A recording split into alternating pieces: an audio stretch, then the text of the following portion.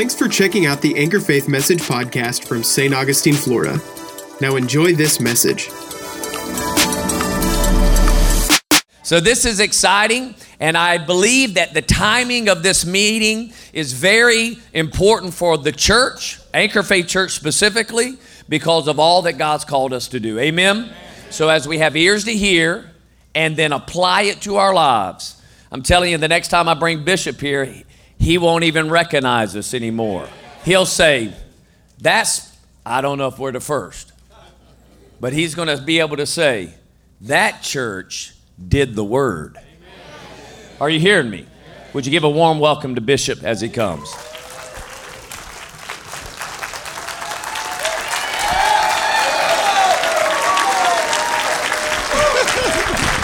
Bless you, man.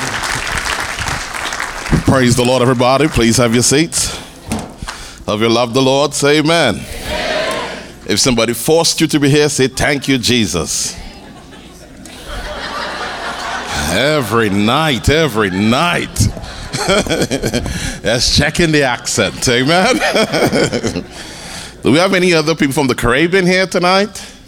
Anybody born in the Caribbean? 1, 2, 3, 4. God bless you. You know what we say? We say, when I die, heaven doesn't want me, send me to Trinidad. Hallelujah. That's the next best place. Amen. And anytime you come to Trinidad, make sure you get Tobago in. Amen? I remember, I think it was 2018, I went to Hawaii, came back to Trinidad, and I went to Tobago, and I'm sure we're better than Hawaii. Of course, I'm biased, you know. Hawaii, you have to take a submarine to go find the coral. You can sit down in a glass-bottom boat in Tobago and see the coral. And then you can go a mile out into the sea, step out, and the water is only at your knee. And then we have a pitch lake where all the asphalt comes from the center of the earth, and you have to know where to stand, otherwise, goodbye. That's good, you know. We're a small place, but at one time we had 1% of the world's oil reserve. That's our country. Amen. God blessed us. Praise God. Amen. Well, this is my final night being here. I'll see you all in heaven.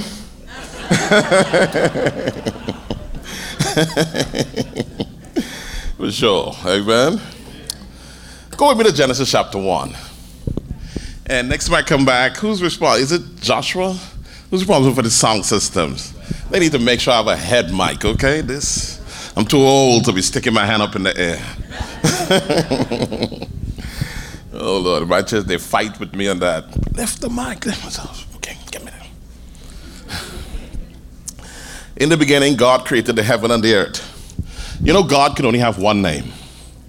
God's name has to be I am, which they said without the vowels, it's YHVH or YHWH.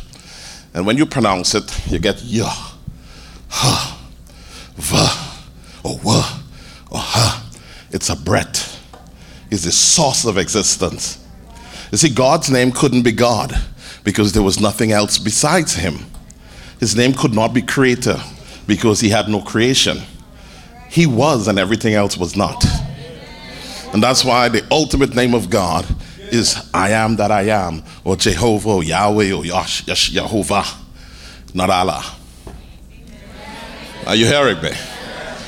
And that's how powerful. So when Jesus said, before Abraham was, ego eimi, in the Greek word, which means I am, he was claiming to be the unoriginal God, because everything else was not. You see, your parents named you princess because they had high hopes for you. But at least they had something to compare it to. If they named you Rocky, amen, but God had nothing to compare himself to. So he was. I am. Hallelujah. That's the pedigree we are from. And you have to understand, if God cannot hand you something and it's not already prepared, he can make it for you. Are you hearing me? We are part of that creative force and energy. God, he said, let there be light. And then he says, we are the children of the light. We belong to the kingdom of light. We are a city of light. Amen. We are that creative force and energy to bring change. And therefore, you got to learn to believe in yourself. The Bible says in Colossians, I think it's 1:12, he says, giving thanks unto the Father who has made us fit to be partakers of the kingdom of light. Are you hearing me? We're here to bring change and bring transformation. And listen to me. The bigger the Bible says, God will never let you have more than you're able to handle. So God did not put us in the 1st century AD. He didn't put us in the 2nd century AD. He waited till the worst of times to bring us. He must have trusted us a lot. Turn to your neighbor and say, you are awesome. Hallelujah. Amen. And that's an important thing for you to learn. Learn to understand that you are awesome in God, that you're here to bring change. Amen. You're here to transform your family. You're here to be a fulcrum of change. Hallelujah. Amen. Don't worry about the world. I do some studies of eschatology, but not too much. I'm more of a church and kingdom kind of guy. Can't get around this fella here. Kingdom, kingdom, kingdom, kingdom, kingdom, kingdom, kingdom, kingdom, kingdom, kingdom, kingdom, kingdom, kingdom.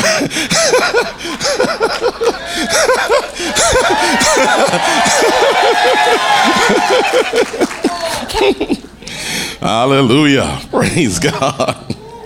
So in the beginning, God created the heavens and the earth was without form and void, and darkness was upon the face of the deep.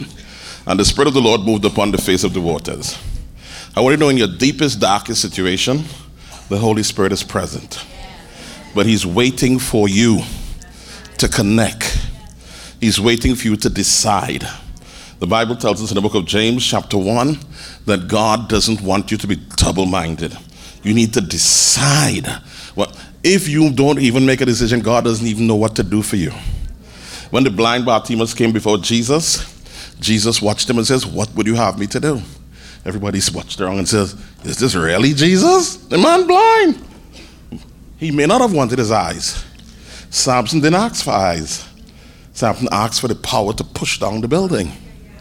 Amen. And God will meet you according to your desire, according to your faith.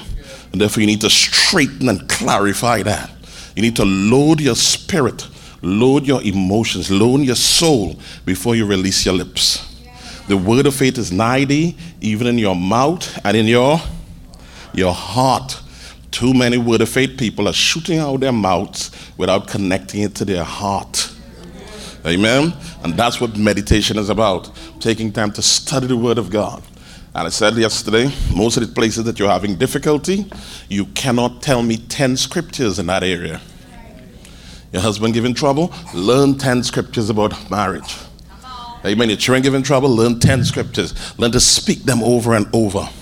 Having financial difficulties, find 10 scriptures.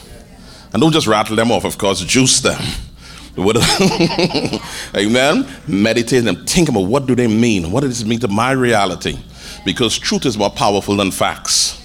Jesus said, if you continue my word, then you shall be my disciples indeed. And you shall know the truth, and the truth shall make you free. The word free means to be free from all mortal, moral, and ceremonial liability. When you were a slave, you were mortally connected to your Lord. He could kill you. You were morally connected because if He did not kill you, you had to live for Him. And ceremonially, there's some things you could not do. God wants to free us from that connection to the world where we feel that we need to behave in a certain way to be accepted by them. Are you hearing me? That's why one of the first things He said, the Spirit of the Lord is upon me because He's anointed me to preach good news to the poor. Please note I didn't say the gospel. I said good news. The "the" is not there, and it's simply good news, revelation, knowledge. Amen? The thing that brings you into the image and likeness of God, firstly, is knowledge. Amen? You grow into revelatory knowledge. You go into even a higher dimension. Amen? Do they call you Pastor Kiner? Can you stand? I see God visiting you, and I see God visiting you with joy. And I see God literally bringing you back into a refreshing season. I see right now it's almost as though there's a feeling of disconnection in certain perspectives, and you are like at a passage, like a Y in the road concerning your own life on things on the inside.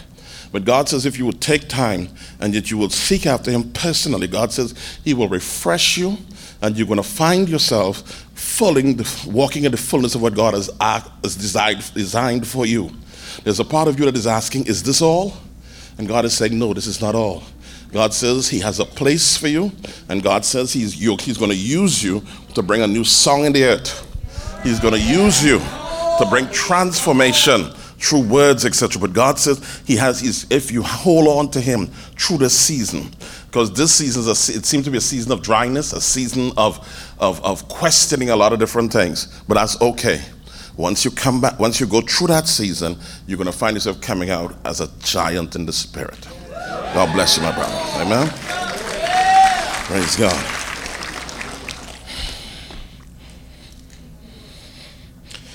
The word. And God said, let there be light, and there was light.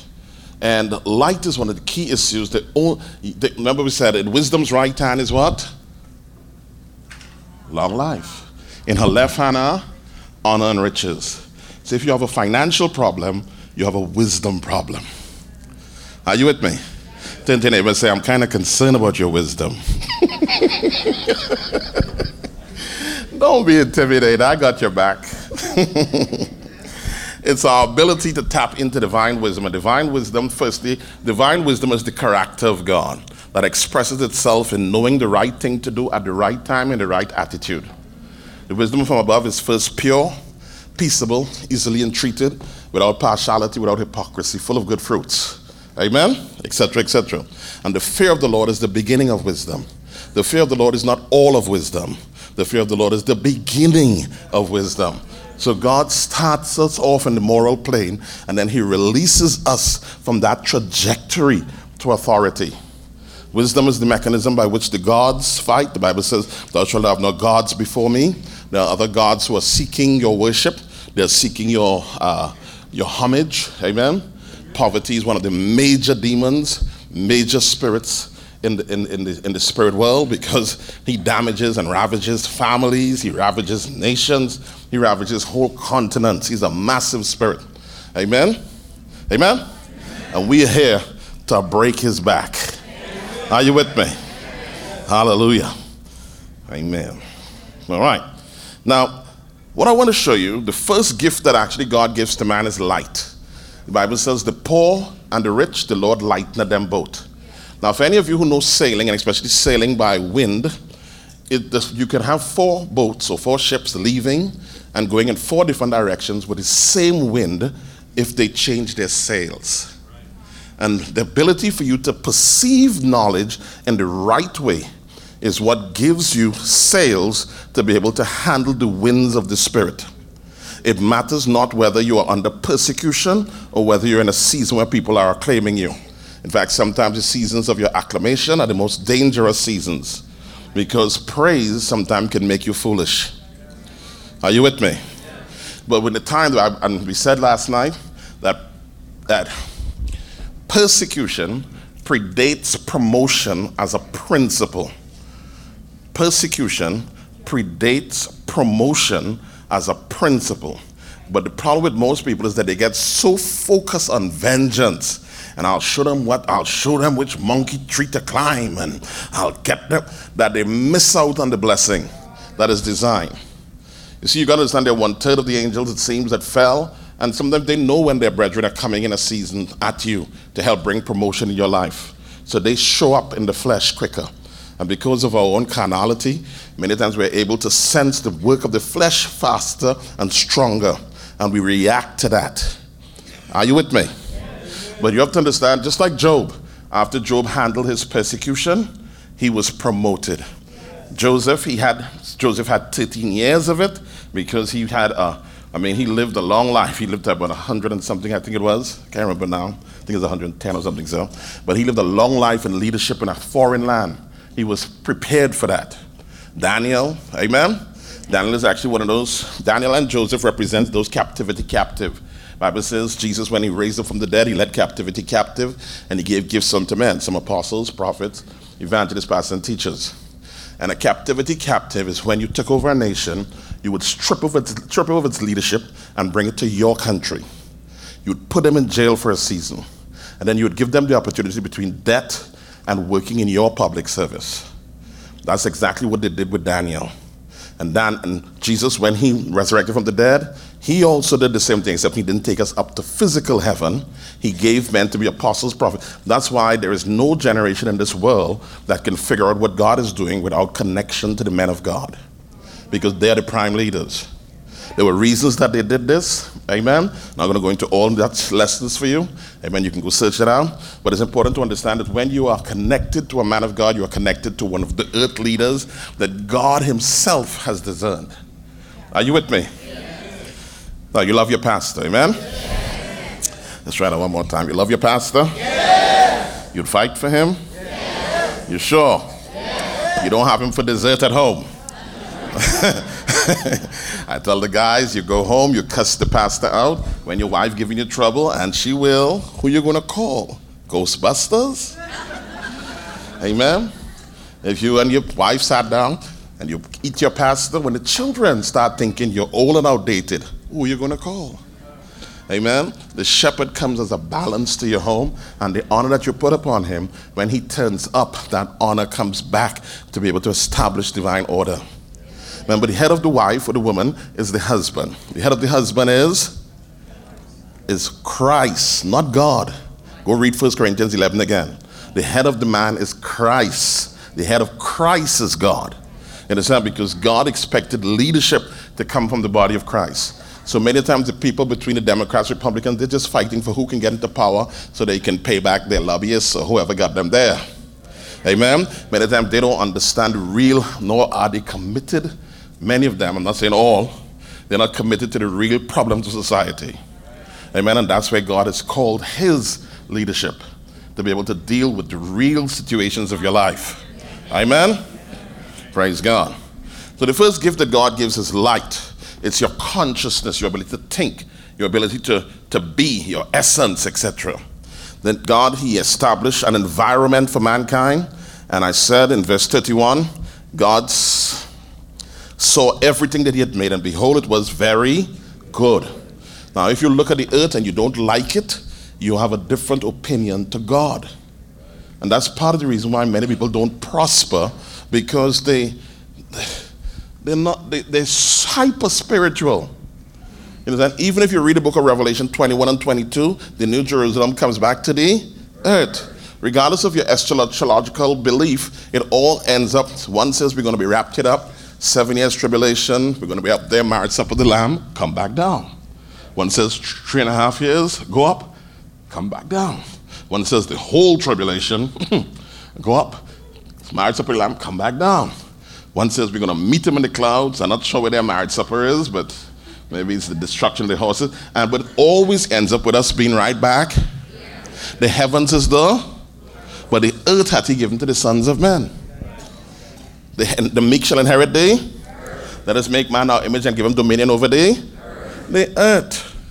Amen? And you've got to learn to appreciate what God has given to you. This is your inheritance. Are you with me? Oh Lord, Bishop, you took away my heaven.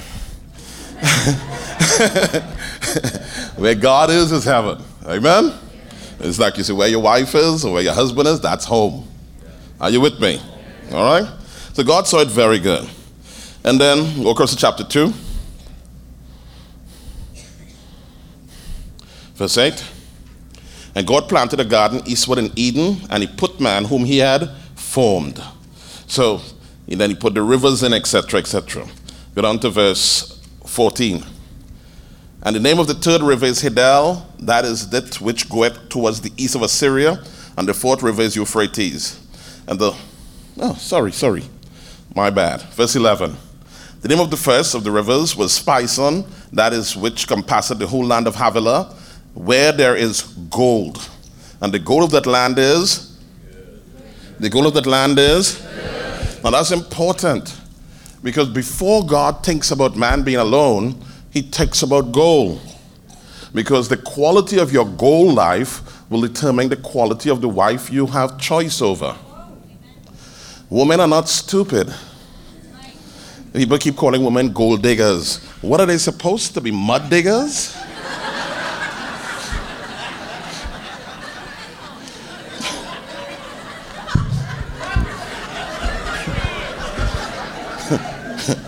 Because you're broke, you have a term for them. You understand? I tell people when it comes to wisdom, you see, when God decided to give woman as a helpmeet to man, it wasn't in physical force. We can run faster, jump longer, etc. It was in wisdom. In fact, so much so that the devil didn't even bother to talk to man. And Adam didn't even ask a question because he understood that the woman under God possessed a greater perceptive ability. When it comes to wisdom, this is my belief, my heresy. It's donkey, it's man. And sometimes we're not sure.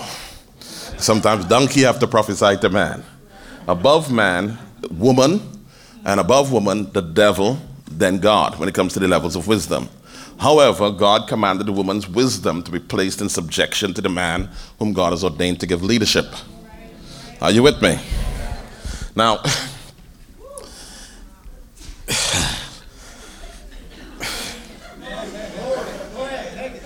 if you're ever in doubt as what to do, just ask your wife. She already knew.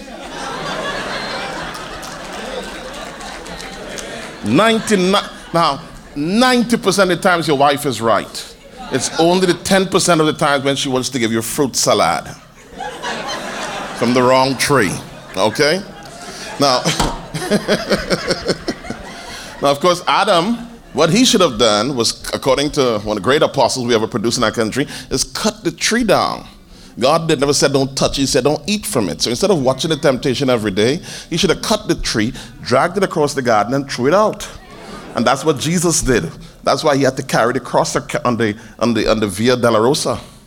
Because that Adam should have done that. You understand what I'm saying? Don't leave temptation in front of the house, kill it. Are you hearing me? Amen?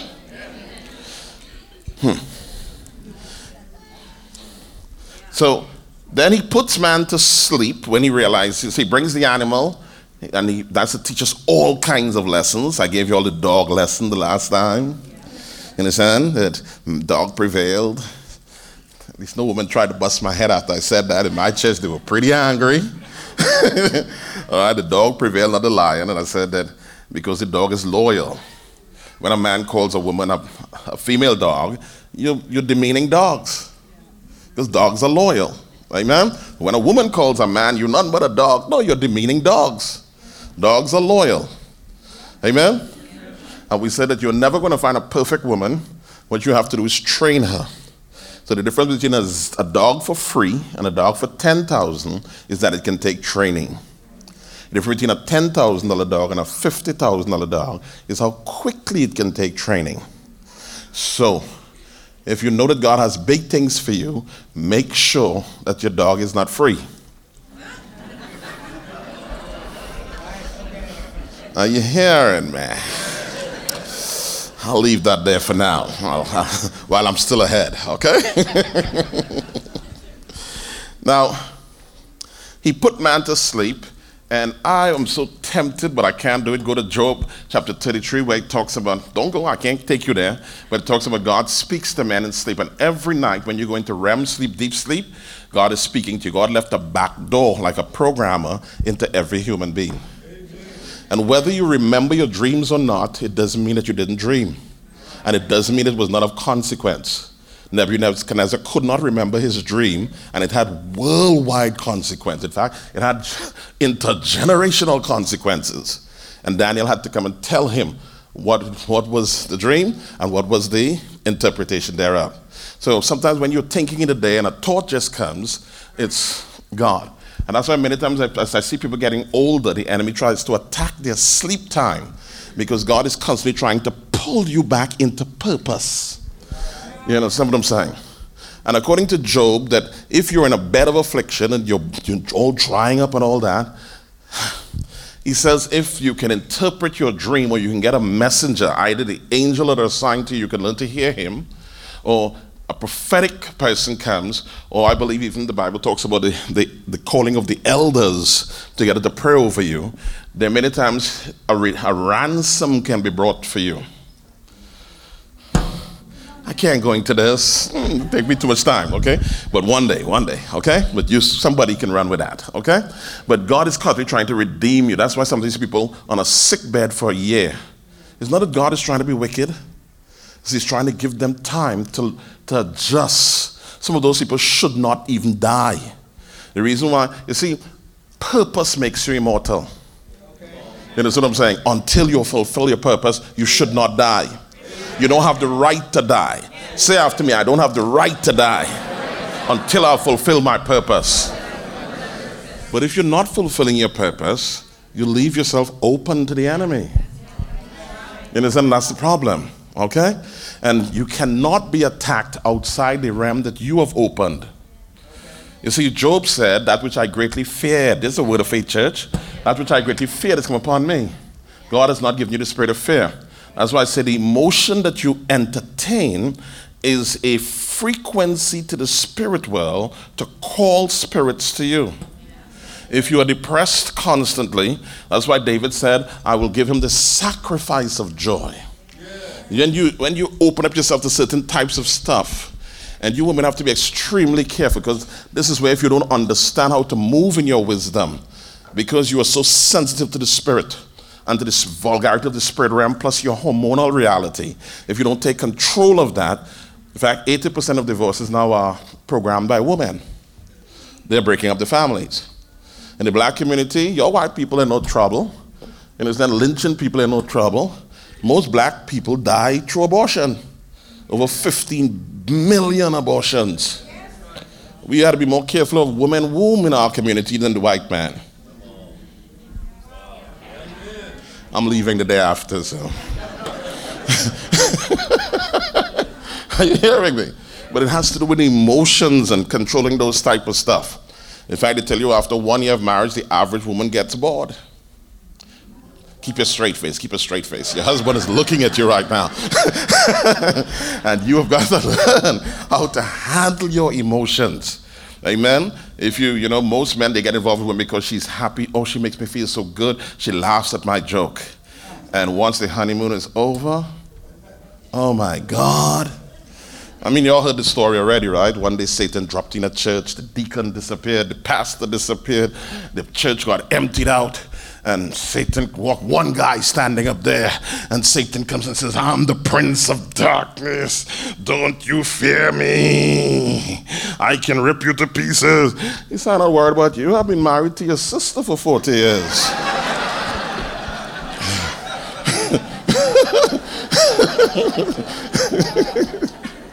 Amen? Because while the man is the head of the house, the woman is the heart of the house. In fact, if you consider, the Bible says a wise woman builds a house, but a foolish one tears it down by her hands. You understand? Therefore, the quality of woman that you marry will determine. Even the wisest man in the world, Solomon, was pulled down by women. David, a man after God's own heart, had it redirected by women. Poor John the Baptizer lost his head because of a woman. Are you hearing me? We in sin because of a... Right. Let's see that. But you all are highly important for redemption. Are you hearing me? Women were first at the tomb. Women gave birth to Jesus. Are you hearing me? They were the ones that were supporting his ministry. Amen. Many times you women, many times will in fact, many times men don't even come to church if their wives are not coming to church. You women help put that proper energy into your house. You have to understand how valuable you are. Are you with me, woman of God? He might control the money, but that's only money. You control the honey. Are you hearing me? And men kill for that. Amen? Go across to chapter 3. And the man, verse 12, and the man said, the woman whom thou gavest to be with me, she gave me the tree, gave me of the tree, and I did eat. And the Lord God said unto the woman, what is this that thou hast done? And the woman said, the serpent beguiled me, and I did eat. And the Lord God said unto the serpent, because thou hast done this, thou art cursed above all cattle and above every beast of the field. Upon thy belly thou shalt go. Drop down to 15. And I will put enmity between thy seed, between thee and the woman, and between thy seed and her seed. And it shall bruise thy head, and thou shalt bruise his heel. Unto the woman he said, I will greatly multiply thy sorrow and thy conception. I will greatly multiply thy sorrow and thy conception. In sorrow shalt thou bring forth children, and thy desire shall be to thy husband, and he shall rule over thee. In other words, he gave woman sexual strength, sexual energy. And sexual energy is something that is extremely important for a man in your house. I know I'm not here to teach on money, but if the energies of your house is off the whack, your husband cannot program himself for wealth. In our country, I tell them real simple. In my country, it's real simple. I said, who are more humble, the Indian wives or the Afrocentric wives? Everybody says, the Indian wives. I said, who got more money? The Indians. I said, try to put the two together and you'll understand. You see, because if a man is pursuing sexual energy and he's running women because he's not been ministered to at home, you see, he's going to find himself redirected from being able to focus on God. If you want the warning about the bad woman, just read Genesis, just read Proverbs 1, 2, 3, 4, 5, 6, 7, 8, 9, 10, all the way up to 31. It basically warns you. So you have a tremendous ministry to protect your husband, to make sure that he is satisfied in that area so that he can give his energy to that which is right. Are you with me? Okay. Now, the word of a woman is a very powerful thing. I want you to know that. I know we men, we look all tough and all strong, etc. But Samson is the Ultraman. And where did he lose his hair? On a woman's lap. Because women, you see, when the Bible says, God told me one day, he says, when I said men should not wear that which pertain to women, and women should not wear that which pertain to men, I wasn't really talking about clothing. I was talking about energies. Women should not walk in masculine energy. You shouldn't try to be a man. You understand? Your strength is in your femininity. When femininity at its height, which is Delilah, meets masculinity at its height, which is Samson, masculinity bows. Understand? The way to influence your husband is by being, according to the book of 1 Peter chapter 3, is by your obedience to the word and a humble spirit. Are you hearing me? Now, all right. Now, this portion of scripture is also translated, the desire of the woman shall be to rule over her husband, but in the end, he will rule over her. There's another version that puts it like that, because there's always be a wild side of a woman that she has to bring on, she has to harness. Okay? And that's what I'm saying. If you marry a godly woman, she will lead you into godliness. But if you marry an ungodly woman, she will lead you into ungodliness. Just like Solomon found out, and many of the kings of Israel. Unto the man, he says, verse 17, unto Adam he said, because thou hast hearkened unto the voice of thy wife, and hast eaten of the tree of which I commanded thee, saying, thou shalt not eat of it, curses the ground for thy sake. In sorrow shalt thou eat of it all the days of thy life. Thorns also and thistles shall it bring forth to thee. And thou shalt eat the herb of the field, and the sweat of thy face shalt thou eat bread, till thou return unto the ground. Now, listen to what he says here, the first part. Because thou hast hearkened unto the voice of thy wife. And that's why God gave men financial strength. Women have sexual energy, sexual strength. And there's an exchange that takes place in marriage. There are about 2,500 billion years. 23, let's say about 2,200 around there. Only 200 of them are female, and 100 of them inherited. Not because women are not as smart as men, but women recognize that their true placement is in building families. And one time I was taking a trip, coming back from a conference, and I think it was United. I was up there in first class, and I had the manager of a major gas company next to me. And she told me, she said, if my husband made so much money, I would come home. Because when I spoke to women who are the highest level, they said it's a boys' club and it's a waste of their energy that they sacrifice family for this nonsense. Are you hearing me? Let men go out there and make all that and fight and mix with the dirt. Amen? We need our wives as much as possible to put the children's character in place. 75% of a child's character is formed by 5 and about 75 by 10. And you can't afford that to be put in by ungodly people. Now, thank God, I understand some families really need to work, and you can find a godly environment, amen? But the most powerful person who can see the destiny and program the destiny of a child is the parent. Are you with me? Amen? This is the reason why men like breasts, and they don't even know, is because it sends a signal to the man that this woman can take care of his child. That's why. That's why the average man don't even know what to do with breasts.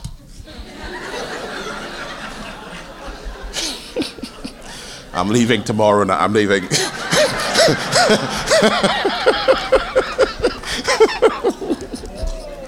Oh, Lord Jesus. Stone him, stone him. All right. Let's see where we can go here. Now, go with me to Psalm 127. I'm running off my message, but I failed to do this. The program of God is to build you the man first, because man is the foundation of the family. That's why it's called a family, not a mammally. And while women control sex, if you rape your wife, you go to jail. Does that happen here in Florida? You can't rape a wife, right? That's a jailable offense in my country. Right? Women control sex. Men control who gets married. Are you hearing me? And the big problem for women these days is that the men are not marrying us. And part of the reason is because you carried, some of you, because you are not walking in femininity. Amen? So the man is kind of scared that sometimes I'm doing weddings. I've done over 100 weddings. I'm marrying 2 men. There's one in a female body. Amen? Understanding how to walk in femininity, to support a husband, to support a man, give him, and sometimes because, you saw your mother struggling. She had to enter into masculine energy because there was not a proper order. Amen? Now, there are 5 phases to a man's life. It can be found in Genesis chapter 1. The first phase of a man's life is learning. God said, let us make man in our image and likeness. He didn't say create, he said make. The first phase is learning, where man becomes competent in all different dimensions. And the aim of that competence is to learn to dominate his geographic location for survival. Because mankind is the only element that is not created immediately adaptable to immediately in control of his environment. When a fish is born, he can swim. A bird is born, a little while after, he flies. If you leave the average baby for half an hour, he will die. Are you with me? He has to be taken care of. And so the first phase of a man's life, as I said, is learning, where he learns all different competences. The second phase of a man's life is wealth development. All right, the Bible said the rich rules over the poor and the borrower is servant to the lender. The way that you handle your knowledge and handle your competences will determine how you go into the wealth dimension. So your wealth proves whether you're a person of knowledge. The Bible says in Proverbs 24, verses 3 and 4, a house is built by wisdom, established through understanding, and by knowledge shall the chambers thereof be full of good and pleasant riches.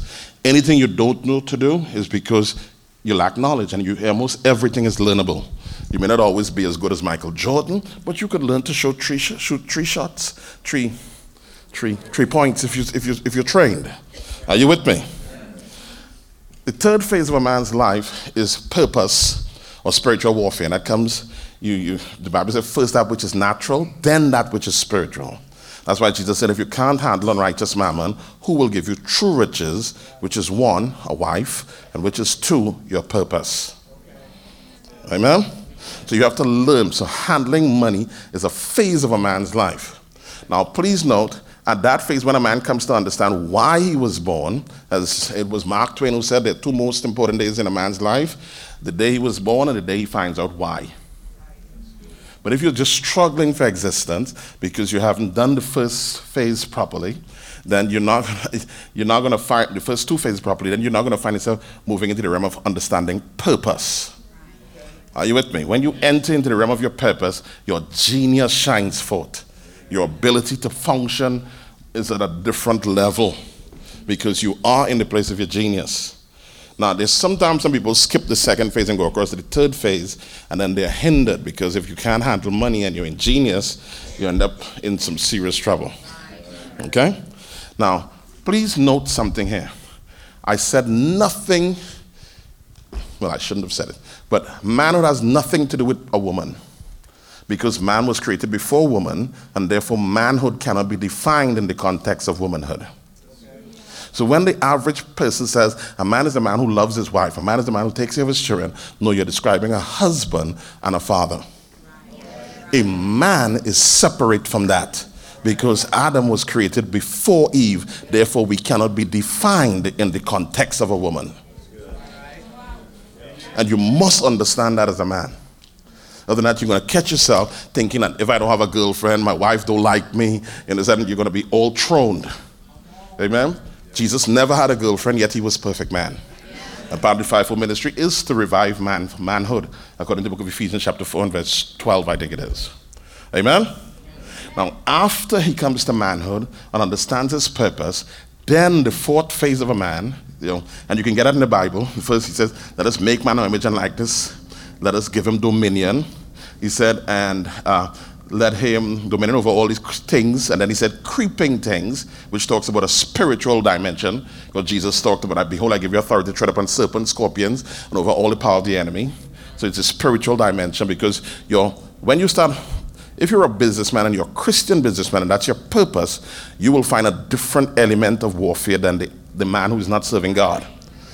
Because you have a spiritual element. Dimension to it, because what you do it empowers a kingdom to which there's a contrary kingdom. The guy who's not serving the Lord, he stakes his money, he goes to the strip show, he all kind of nonsense. Many times he does with his resources. Are you with me? Now, when a man, then he says, male and female created he them. So the fourth phase of a man's life is marriage. Because if you don't know your purpose, you don't know the nature of the woman you need. And the problem with marrying a woman, because of how she looks, is that gravity comes and attacks.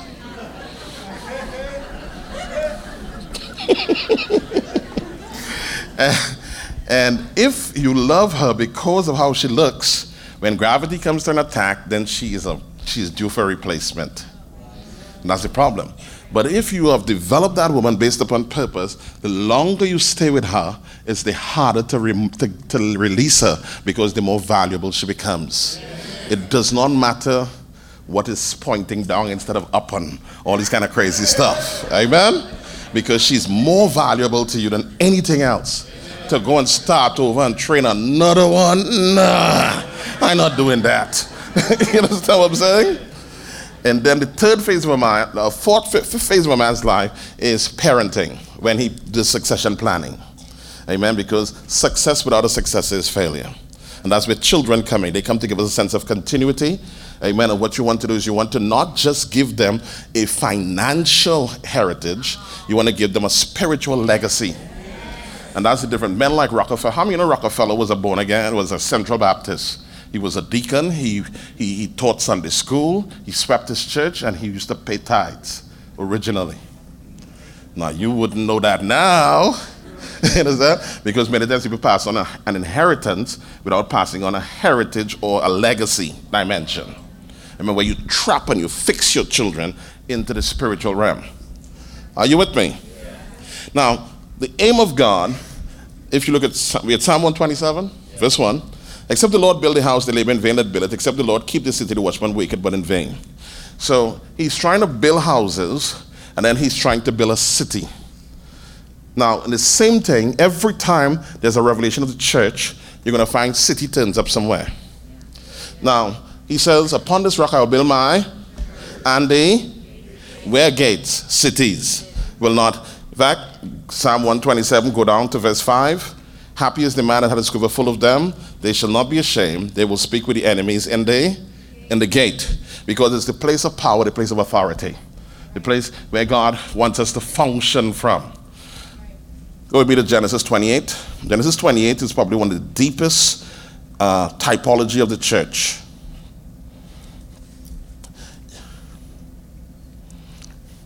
Genesis 28 verse 10. And Jacob went up from Beersheba and went towards Haran, and he lighted upon a certain place and tarried there all night, because the sun was set. And he took up the stones of that place and put them for his pillows and lay down in that place to sleep. The church is always at a certain place, and purpose always starts in the dark. That's why if you read Genesis chapter 1, he always says the evening and the morning. So the day doesn't start when the sun rises, it starts when the sun sets, because purpose always goes from darkness to light. So when you come into a church, you think you know why you're here, but your first few hours is actually in darkness. You're still gasping, and it's like even when you start off your life, you're still figuring out where purpose is coming. Are you with me? And then he says he took the stones, and the Bible says we are the lively stones. Amen. And he put that stone together to make the house of the Lord. And then, verse 12, he dreamed. Remember I talk about those dreams where God interacts with human beings and puts information, his back door. And God, verse 12, verse 13, Verse 12. And he dreamed, and behold, a ladder set upon the earth, and the top of it reached to heaven, and behold, the angels of God ascending and descending on it. Now, please note that these angels are not descending and ascending. They are what? And then descending. So the origin is earth, not heaven. Because the fivefold ministry, which are the angels of the different houses, and the pastors of the church are called angels when you read the book of Revelation 1 and 2 and 3. So, but your pastor's capacity to go up to the heavenlies to receive revelation necessary to establish divine authority in this generation and over your life is directly tied into the wrongs that you put in by your worship, by your attendance, by your giving, by your faithfulness, by your service. Are you with me? That's what I'm saying. This is one of the deepest typology. And then he says, behold, he saw the Lord standing above it. And then he said, I am the Lord God of Abraham thy father, the God of Isaac. The land where thou wast theirs, today I will give it unto thy seed. Now, he always deals with a physical location. So you're going to find that you're going to have influence. The Bible talks about, I don't know if I can get there tonight, but the Bible talks about you've been faithful in a very little, ruled over 10 cities. So what you're going to find is that God may, depending upon the faithfulness of this church, God may give you footprints in 10 cities, 20 cities, 40 cities around the earth. That from the time your team steps in, you become an authority. Are you with me? But you must have a base from which to function. And that is what St. Augustine is. And it's a very important and highly historic, and that's what you call principalities. It is an archeos, being ancient. So you all have some ancient spirits here. And that's what I'm saying. But your ability to deal with them and put them in check also gives you the capacity to go to other places that are lower down the ladder and put them in check also. So the things that you all learn to develop here at your headquarters becomes a prototype when you go to other places to be able to release them into divine purpose. Are you with me? So God, he tells him and reminds him of the promise, etc. He says in the middle of verse 14, and in thy seed shall all the families of the earth be blessed. And I'm with you, and so and so and so. Verse 16. And Jacob awakened out of his sleep and said, surely the Lord is in this place, and I knew it not. And many people come to church and don't know that God is in this place. He was afraid and said, how dreadful is this place? This is none other but the house of God. And this is the... So people think they could stay home. But this is the house of God, and the house of God is the gate of heaven. Something we don't know. And Jacob arose early in the morning and took up the stone of that place that he had put for his pillow, set up as for a pillar, and poured oil upon the top of it. For many of you, you're attracted here because of pain, so when you come into the house of the Lord, it's your pillow. But once God begins to bring healing in your life, then you become, that word pillar means a statue or a military post. So the area from which God heals you, it many times becomes a springboard for you to help other people. Are you hearing me? When you're no longer ashamed of the pain, but you begin to understand it as light comes to unravel it and begin to release you into your position of authority. So you come in poor, they teach you the principles, you become rich. That's what happened to me. You become an evangelist of wealth around the world. You can tell people what God expects and what God will do for them. And then he called the name of that place Bethel, which is the house of God. And the name of the city was called Luz. So from the time he mentions house of God, he goes across and talks about the city of light. Luz, which is light. And Jacob vowed a vow saying, if God be with me and will keep me in the way that I go, and shall give me bread to eat and raiment to put on, so that I come again to my father's house in peace, then the Lord shall be my God, and this stone which I have set for a pillar shall be God's house, and of all that thou shalt give me, I will surely give the tenth unto thee. So tithes are mentioned here. Hundreds of years before the law. Not just in the book of Genesis chapter 14, when Abraham, our forefather, the father of faith, gives tithes. Because there's some people who say you can't find it twice before the law. That's because you're not reading verse by verse. And then he understood the way to commit himself. You see, the tithe is a demonstration that you acknowledge God as the dominion, the ultimate dominion of the planet. And you submit yourself to him. Amen? And you submit yourself to his servant. Are you with me? Because God has delegated authority. Are you with me? So, go with me to Zechariah. Zechariah. We don't preach too much from this, but we're going to try something tonight. So the intent of God is firstly to have churches that will become so powerful that it will influence the city. But the secondary dimension is that cities will influence cities. I remember I was in Brazil at the time in 2008 when for the first time the United Nations announced that 50.1% of the world's population were now living in cities. That only happened in 2008. It is when I'm going to show you another scripture in the book of Isaiah just now, but Satan will be known for the person as the person who ravished cities, because that's where the warfare is coming to. Now, there's some cities in America, it's almost Sodom. There's some cities that you can't even, you better be anointed to go San Francisco. Are you hearing me? Your husband right now, he loves girls. You be careful, okay? If you let him go there to work. Anoint him, give him a lot of sex, and anoint him again. Because I've heard of people gone there, Christian people, amen? And again, we're not attacking anybody, but we know what the Bible stands for, okay? And if you don't like me, I'm gone in 2 days' time anyhow, okay? In Zechariah 1:17, cry yet saying, thus said the Lord of hosts, my city's true prosperity shall yet be spread abroad, and the Lord shall yet comfort Zion and shall yet choose Jerusalem. So for you to go forward and begin to establish divine footprints, to literally come to the place where cities, you see, it starts off as the house, goes to the church, the collection of houses, and then it goes to the city dimension, and then you want to impact upon other cities. All right? Go with me to the book of Luke chapter 19.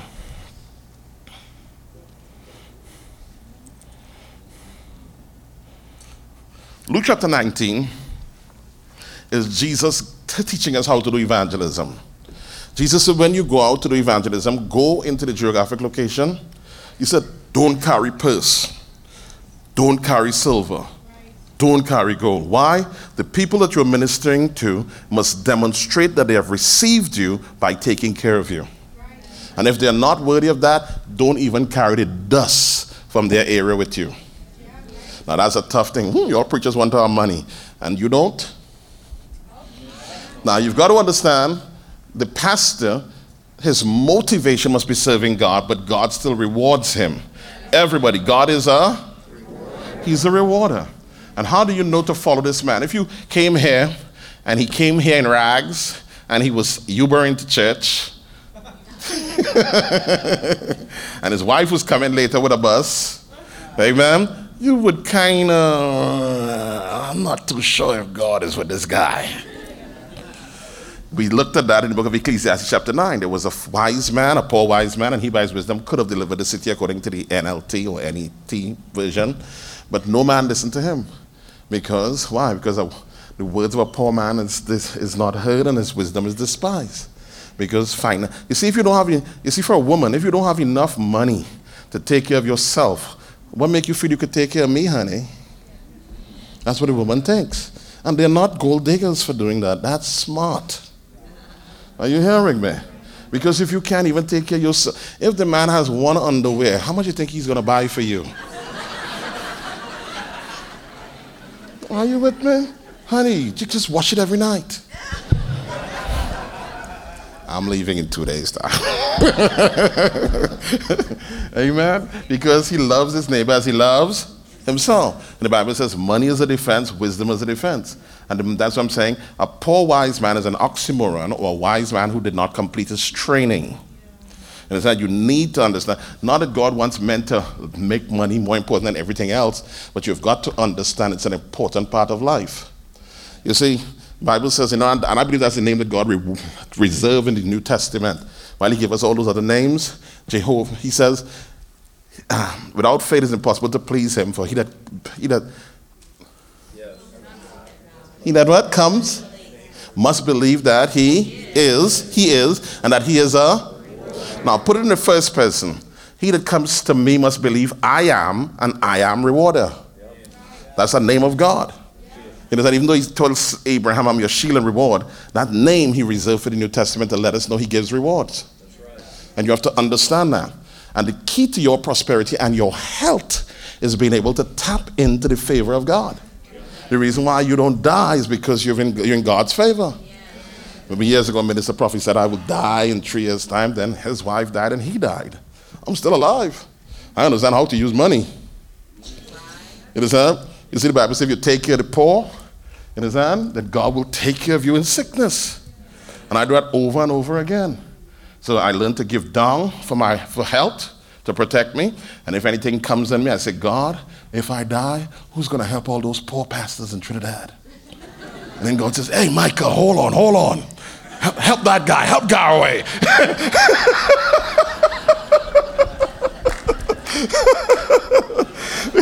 Because I'm willing. It is not my geographic location. I've helped many pastors, even those who I know don't like me. They don't know, but I know. Amen? And I help them, all kinds of monies. Amen? And then you give up for your wealth, honoring the servant of God. The Bible says you get a prophet's reward. The Bible says, of course, the prophetic office is designed to redirect resources in the earth. 2 Chronicles chapter 20, verse 20 says, believe in the Lord, so shall you be established. Believe in his prophets, and so shall you prosper. Amen? So it's part of the anointing that comes along with the prophetic anointing. So he says, when you go into a city, don't walk with any money. Find who is worthy, which is the richest man of faith in that community, and go to his home. And if he receives you, declare your peace or your prosperity upon the home. But if they don't receive you, then dust it off. So Jesus comes to look into Jericho, verse 1. And Jesus entered and passed in Jericho. And behold, there was a man named Zacchaeus, who was chief among the publicans, and he was rich. Now, if that wasn't important, why would they say it? The man was loaded. Amen? And he sought to see Jesus, who he was, and could not for the press because he was little of stature, and ran before and climbed up a sycamore tree to see him, and he was to pass that way. And when Jesus came to the place he looked up and saw him and said unto him, Zacchaeus, make haste and come down, for today I must abide at thy house. Jesus found the man who had faith, he found the man who had resources. And he made haste and came down and received him joyfully. And when he saw it, they all murmured, saying, he was gone to be guest with a man that is a sinner. And Zacchaeus stood and said unto the Lord, behold, half of my goods I give to the poor. Now, if most of us say that, we join the poor. Are you hearing me? And if I have taken anything from any man by false accusation, I restore fourfold. And Jesus said, this man his money is saved, therefore he is saved. That's my interpretation. Because as we found out with the rich young ruler, he passed all the holiness tests, but he couldn't pass the money tests. And many people, they are with you until you start talking money. Are you hearing me? Because the love of money is the root of all evil. And when you start touching money, people start behaving funny. Because and even if some people might have been, I don't know, people have different responses of last night.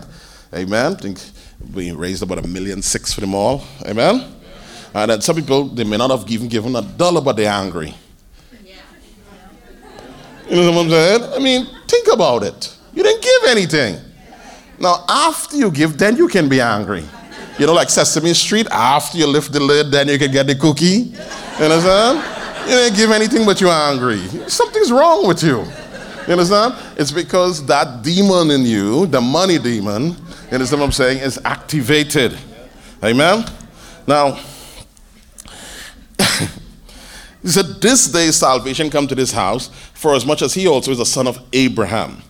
For the Son of Man has come to seek and to save that, not them, that. When I was in the Wesleyan church, that's where I was saved and filled. But we always said them. It's that.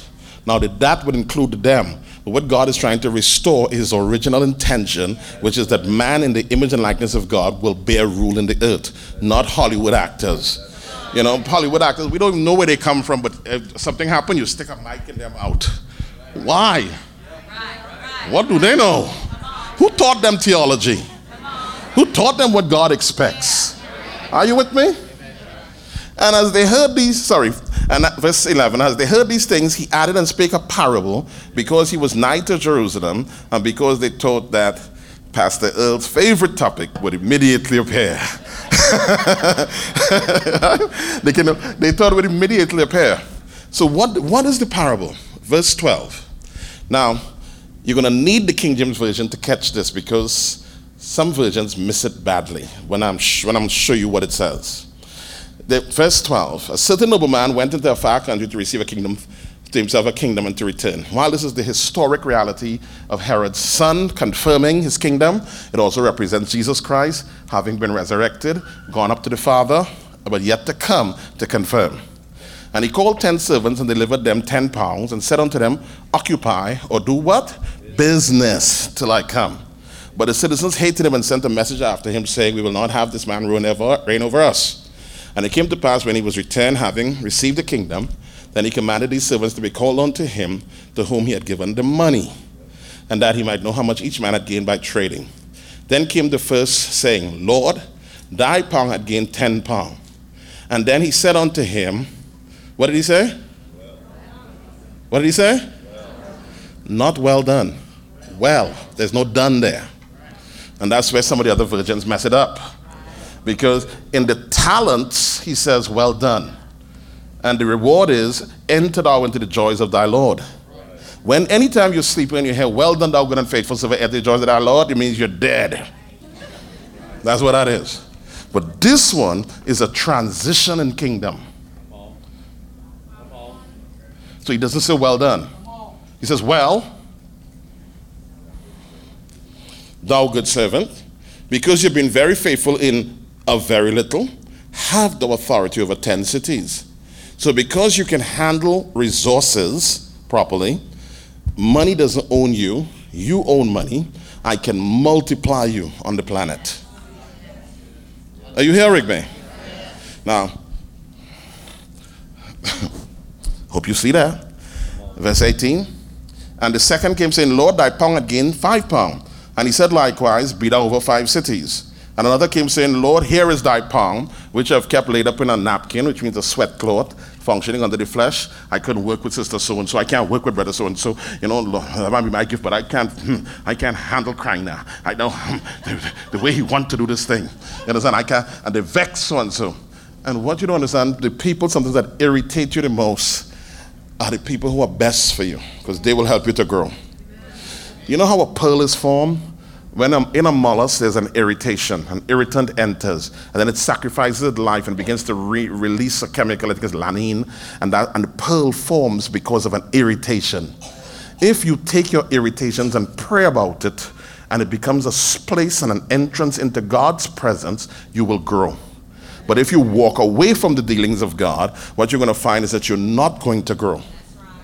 And if you can't handle the quarter demon that your brother have in church, how are you going to handle those people that have a legion? Now you hearing me? I know the people in church with a half and a quarter and a 3/8 of a devil. You understand? Even got some pastors.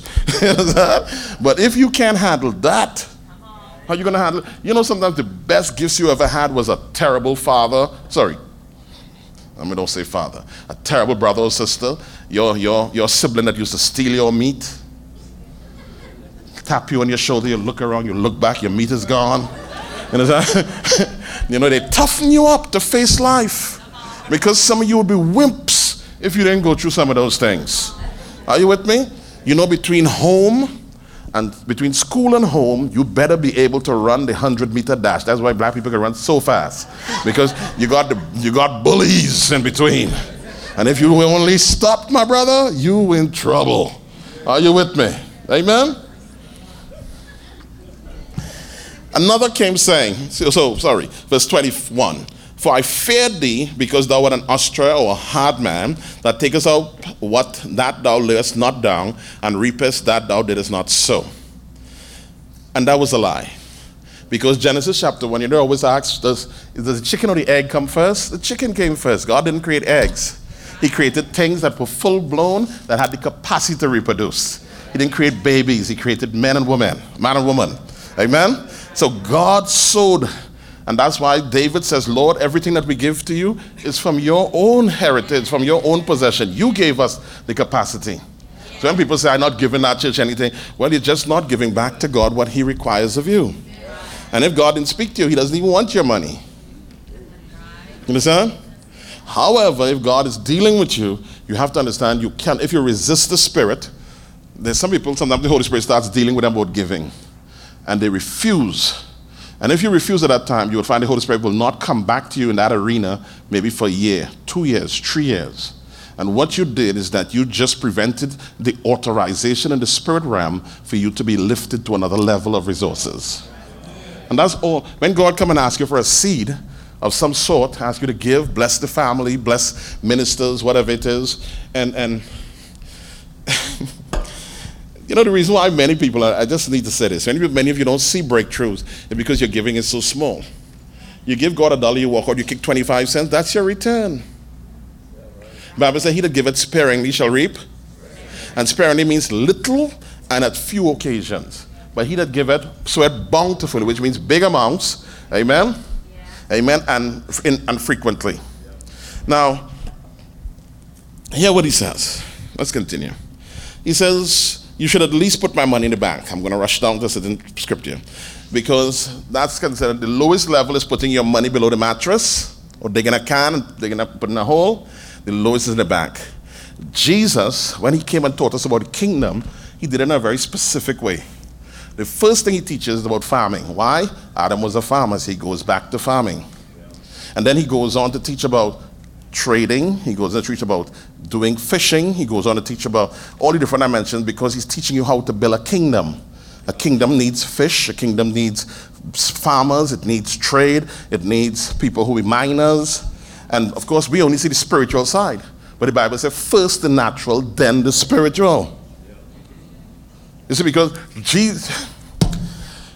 how did Jesus win Peter? People think he walked up to him and said, hey, Peter, follow me. No, sir. Jesus rented his boat. He said, push out. And after he was finished, he said, go out and cast the net. He said, Lord, we fished all night and we received nothing. He said, nevertheless, at thy word. And when he threw over the net, it almost sunk 2 boats. And then Peter dropped to his knee and says, Lord, depart from me, for I'm a sinful man. Because he was demonstrating to him that if you follow the superior purpose, the junior purpose will always be taken care of. Are you with me?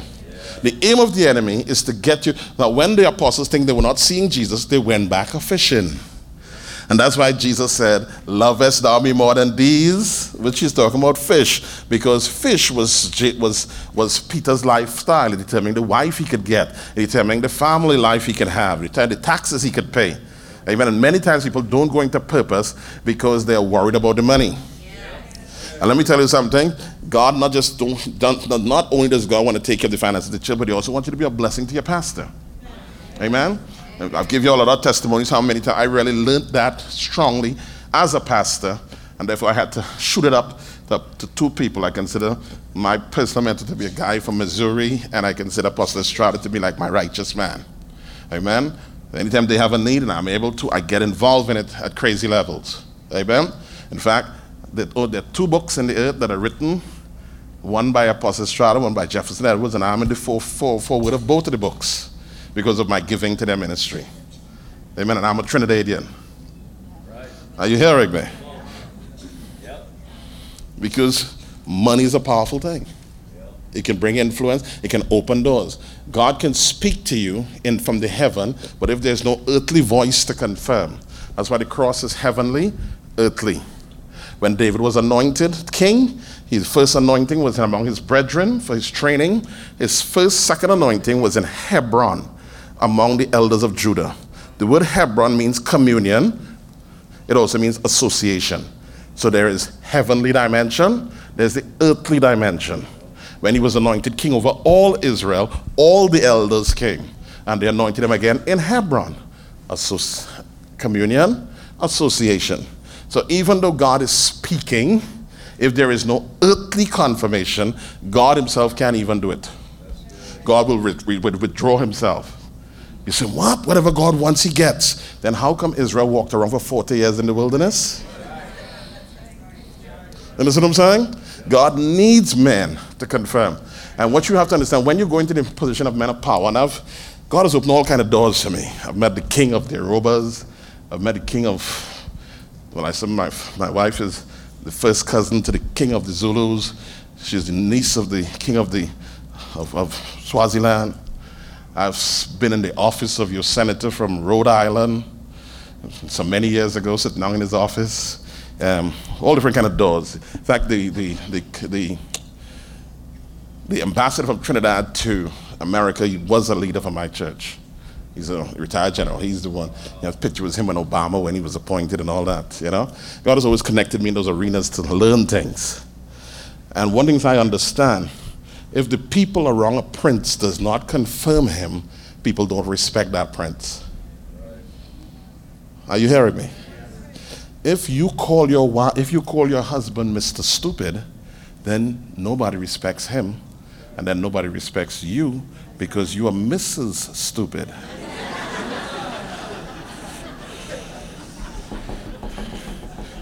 And while he might have been born with a name, you chose it.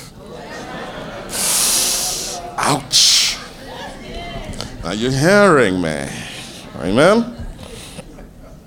And then hear what he says, verse 24. And he said unto them that stood by, take from him the pound and give it to him that had 10 pounds. And they said unto him, Lord, he had 10 pounds. For I say unto you, that unto everyone that hath he shall be given, of him that hath not, even that he hath shall be taken away from him. I'll give you the deepest revelation I ever got about developing wealth. This is what changed my life, to be honest, in all fullness. Learn to double tithe. First tithe goes up to heaven through a man of God. The second tithe stays with you. Because the Bible said, he that hath shall be given more, and he shall have abundance. But he that hath not shall lose that which he even seemeth to have. If you don't learn to respect yourself by withholding some of your money, then God will not add money to it. This scripture that I just quoted here appears in the New Testament 5 times, more than you must be born again. 2 times it's about revelation, 2 times it's about resources, and 1 you can switch it between the 2 of them. I found out when I began to withhold, so that God, I give the 10%, God gave me an open heaven, and with the 10% I retained, God showed me what to do with it for investment purposes. I know that it's not deep, it's not. Go to the book of Proverbs chapter 11, verse 24. I'll show you, this is where God taught me it first, and then he took me to the New Testament.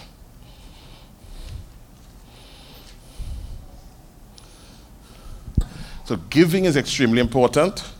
I am a vicious giver. I've given away four cars at least and 1 house. Amen. And I have houses now. I have lands.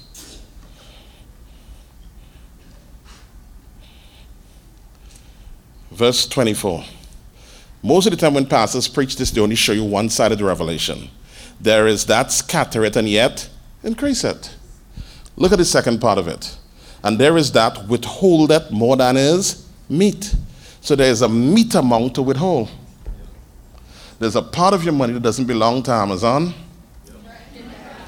and doesn't even belong to church.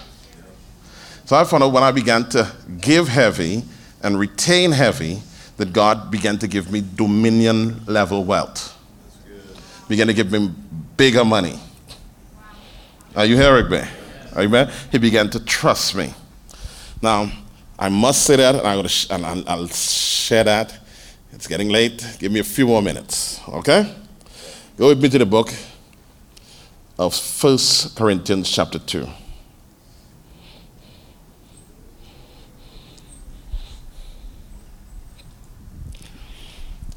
Verse 6, just to get a jump off. You need to read the whole chapter to get context. But verse 6 says, howbeit we speak wisdom among them that are perfect, yet not the wisdom of this world, nor the wisdom of the princes of this world that come to naught. So there are 2 different types of wisdom that are constantly battling. Jump down to verse 9. But as it is written, eye hath not seen nor ear heard, neither have entered into the heart of man the things that God has prepared for them that love him. When I was a young believer, they told me this was heaven. Read verse 10.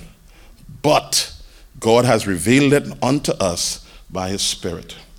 So there's a dimension of life that God has ordained for you that hasn't entered into your mind or into your heart. God has prepared you to be and to experience things that you can't even think about at this point in time. Whatever you could think about in your own natural mind, there's something above that God has ordained for you. But your capacity to get into that is tied into how you handle resources.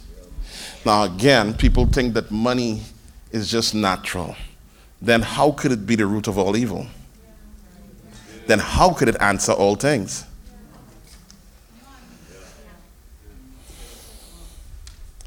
Are you with me? And I'm just trying to change your attitude to money, but not to make you tight, but to make you responsible. Amen. And to be appreciative of the power of resources to fulfill destiny. Almost every member of your present Senate and Congress are multi-millionaires. Nancy Pelosi, I think she's like 110 million. You understand? The average, I think the lowest person is somebody with $1 million or something like that. Because money talks. Are you hearing me? Amen? And there's some of you whom God has ordained not just to be an expression of his in the church, but to be an expression in the political side. Amen? Then you come back to church and they pray for you, they anoint you to give you wisdom, etc., etc., etc. Now, verse 12 says, now we have received the Spirit, not the spirit of the world, but the Spirit who is of God, that we might know the things that are freely given to us of God. So the intent of God is that we develop relationship with the Holy Spirit, amen, so that we can be able to hear him at a moment's notice. That we be able to understand, one, how to flow in his nature, love, joy, peace, long-suffering, etc., etc., and to be able to move where the resource or his intent is. Sometimes it's just a word in time that we need to speak to somebody that will change destiny. Sometimes the only difference between a family breaking up and staying together is a word in time. Are you hearing me? Let me rush down. Verse 16.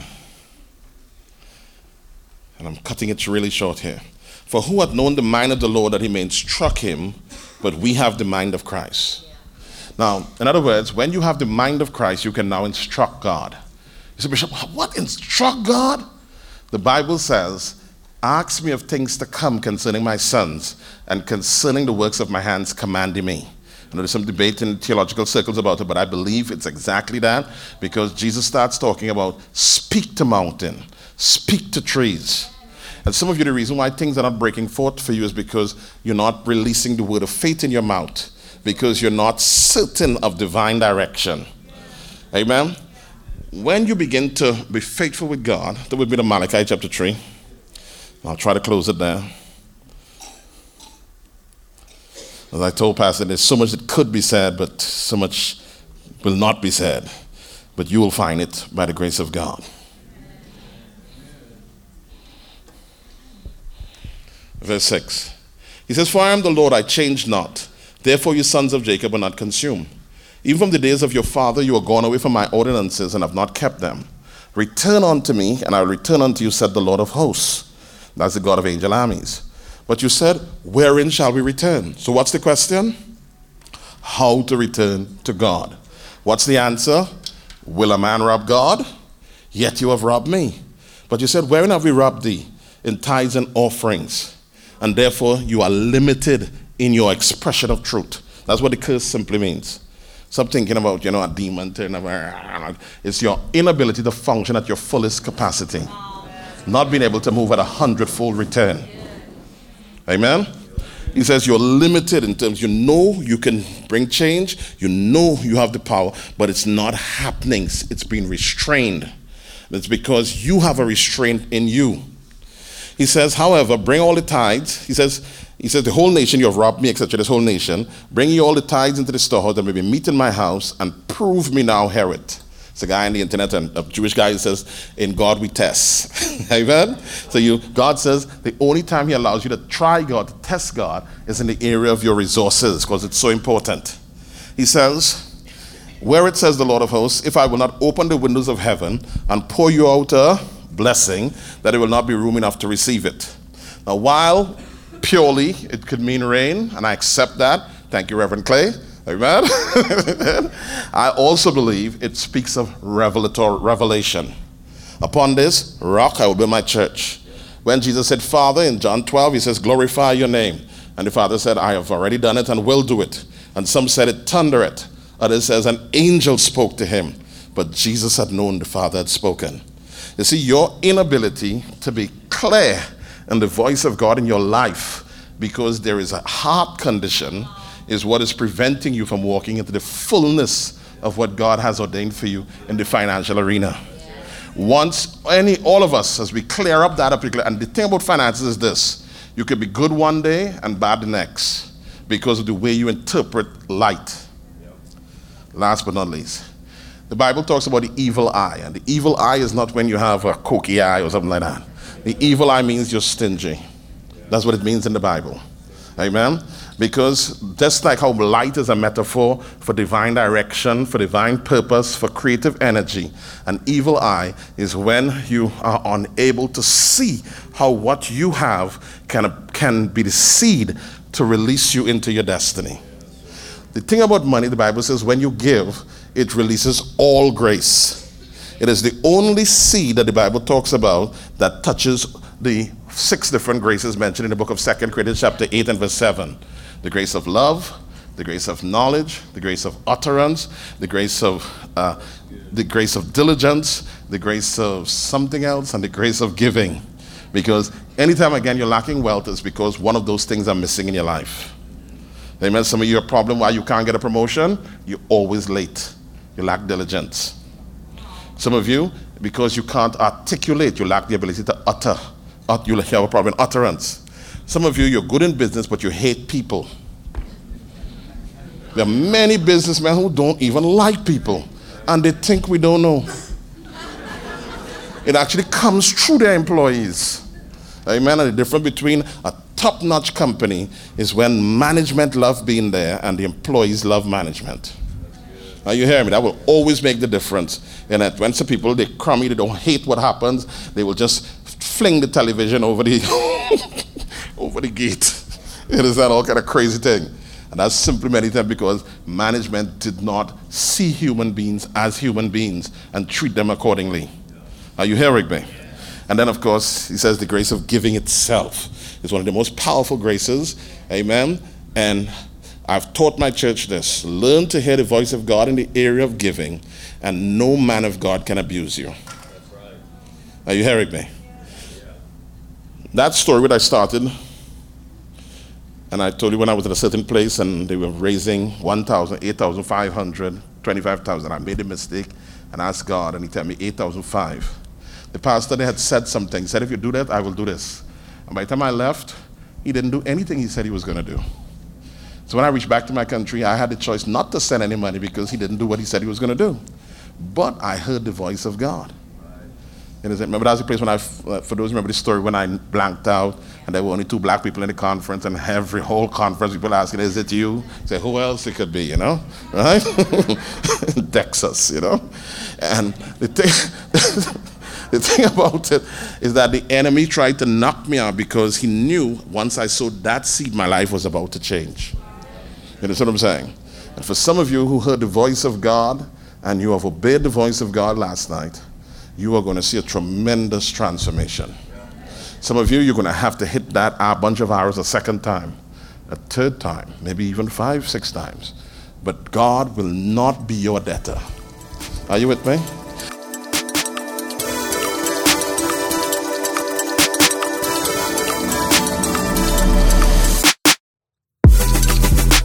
Thank you so much for listening to this message. If you want more, subscribe to our message podcast on iTunes, Google Play, Spotify, and SoundCloud. Rating and leaving a comment will go a long way with helping our messages get better circulation. If you'd enjoy watching our weekend messages, visit youtube.com/anchorfaith. We'd love it if you'd subscribe, leave a comment or a like on the messages. If you'd like to find out more information about us and how we're influencing the world and help support the work we're doing by giving, just visit anchorfaith.com.